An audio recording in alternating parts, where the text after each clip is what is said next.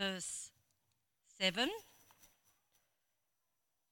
Then the breath of life and the man... Then the Lord God formed a man from the dust of the ground and breathed into his nostrils the breath of life, and the man became a living being. Then we'll flip over to Thessalonians. 1 Thessalonians 4:13. Brothers and sisters, we do not want you to be uninformed about those who sleep in death, so that you do not grieve like the rest of mankind who have no hope. For we believe that Jesus died and rose again, and so we believe that God will bring with Jesus those who have fallen asleep with him. May God bless this reading. Thank you.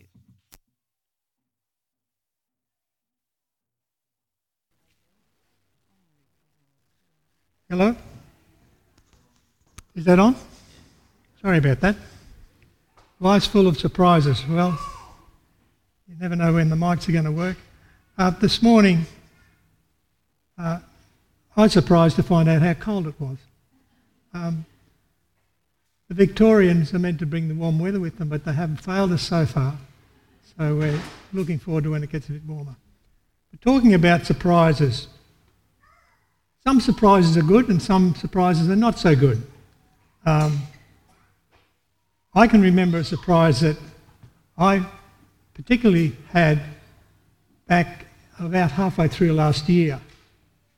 My wife said to me, "You better hurry home from golf because I'm cooking up a roast dinner for you, and something else is a big surprise." I said, "Okay, I'll be in that."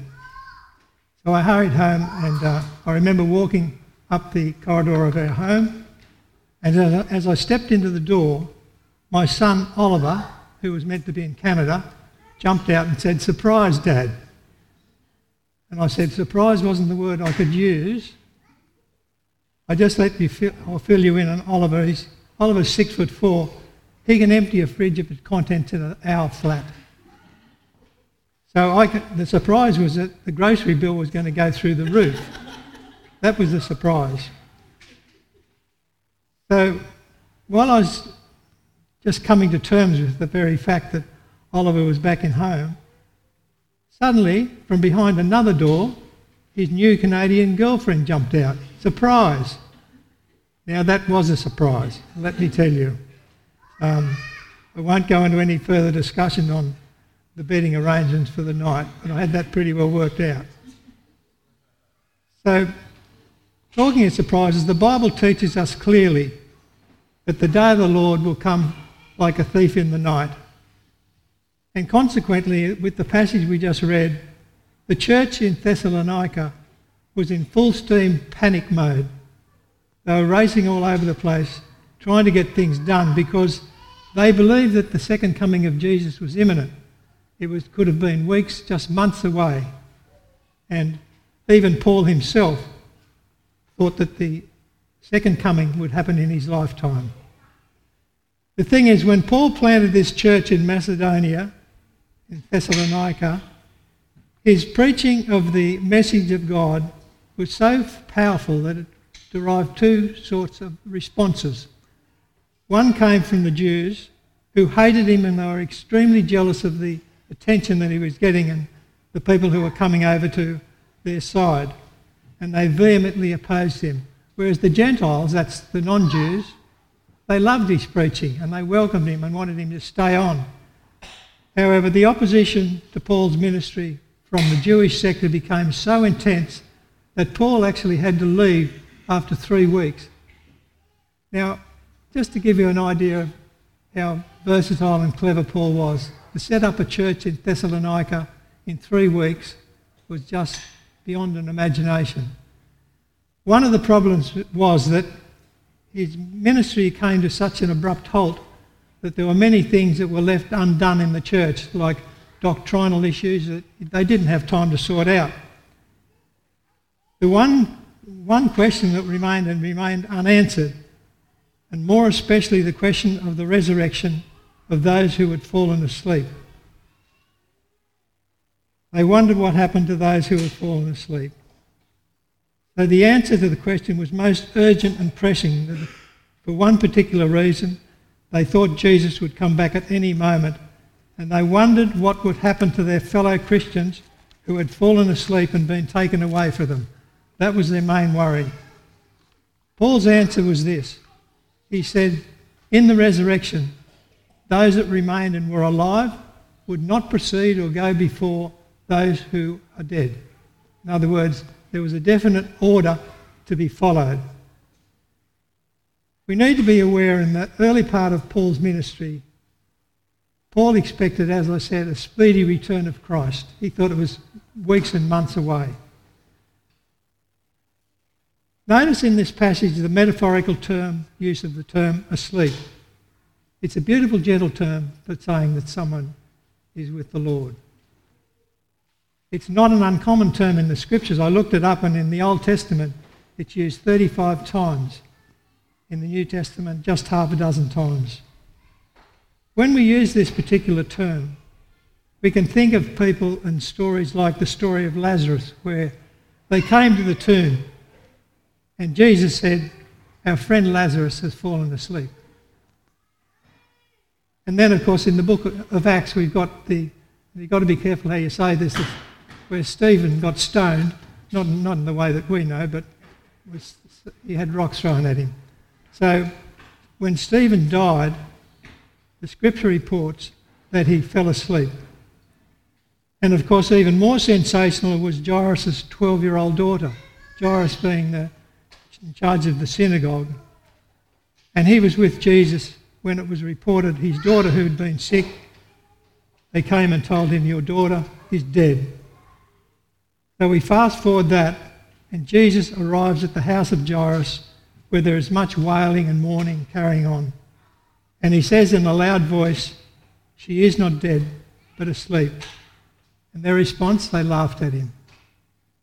So Jesus took her by the hand and said, Talitha cum, my child, get up. And her spirit returned, and she was given back to her parents. Bob mentioned John mentioned a couple of weeks ago the subject of death, and it's never an easy topic to tackle, but we need to often look at it because it's part of Scripture. The wounds are always deep when the death takes a loved one, and there remains much confusion amongst Christians as to what actually takes place when a Christian goes to sleep. And that is why Paul addresses the problem, and I quote, the problem of ignorance in verse 13, where it says, brothers, I do not want you to be ignorant about those who have fallen asleep. When we look at the word ignorant, in this particular context, it describes a person being in a state of being totally unaware. All the things are out in front of him to show him exactly a picture of what's going on, but he cannot see them. And that's why it uses the term ignorant there. The thing is that Australians, we tend to put a different slant on how the term ignorant is used. I'll give you an example. Have you ever been at a dinner party, enjoying a quiet conversation with someone else, and someone just comes in and butts into the conversation uninvited? And usually it happens to be a person you've been trying to dodge all night. And this person is an expert on all subjects and life and all facets of life, a towering font of information. And they stand there and butt in on the conversation. And they can talk about stuff that you could never believe, like they can give you the last 2 chapters of what happened in Home and Away. I mean, terrific stuff, riveting stuff. And then they could probably give you a blow-by-blow description of the finer points of synchronised swimming. Now, that's something you'd all want to know. And usually what they do, what their main aim is to introduce the family into the conversation because they've got children and they're all brilliant, absolutely brilliant. As a matter of fact, one of them came top in, well, they said it was Japanese, but it turned out to be origami, so you can take it.